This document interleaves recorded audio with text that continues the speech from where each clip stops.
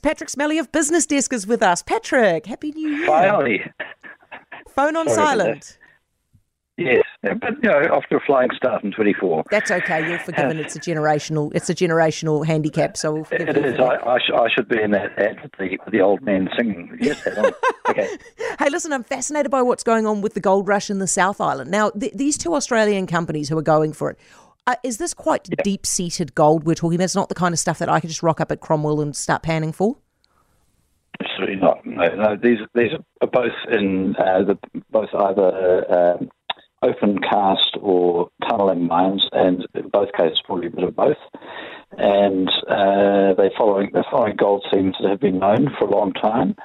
In the case of the one at near Ophir, known as Ophir Bendigo, which Santana Minerals is after, they reckon that basically the Bendigo gold vein disappeared for some geological reason. They couldn't find it again. These people think they found that vein again. They found the Bendigo vein.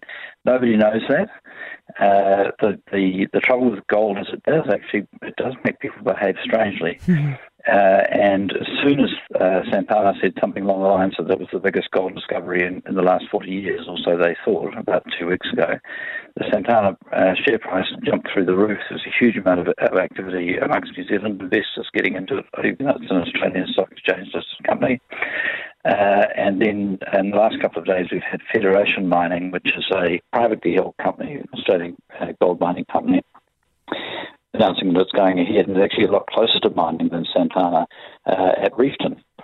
So I don't think this is completely to do with the change of government, but I do think that both these mining companies are more willing to be out there now that there is a bit of a mood to allow mining to occur.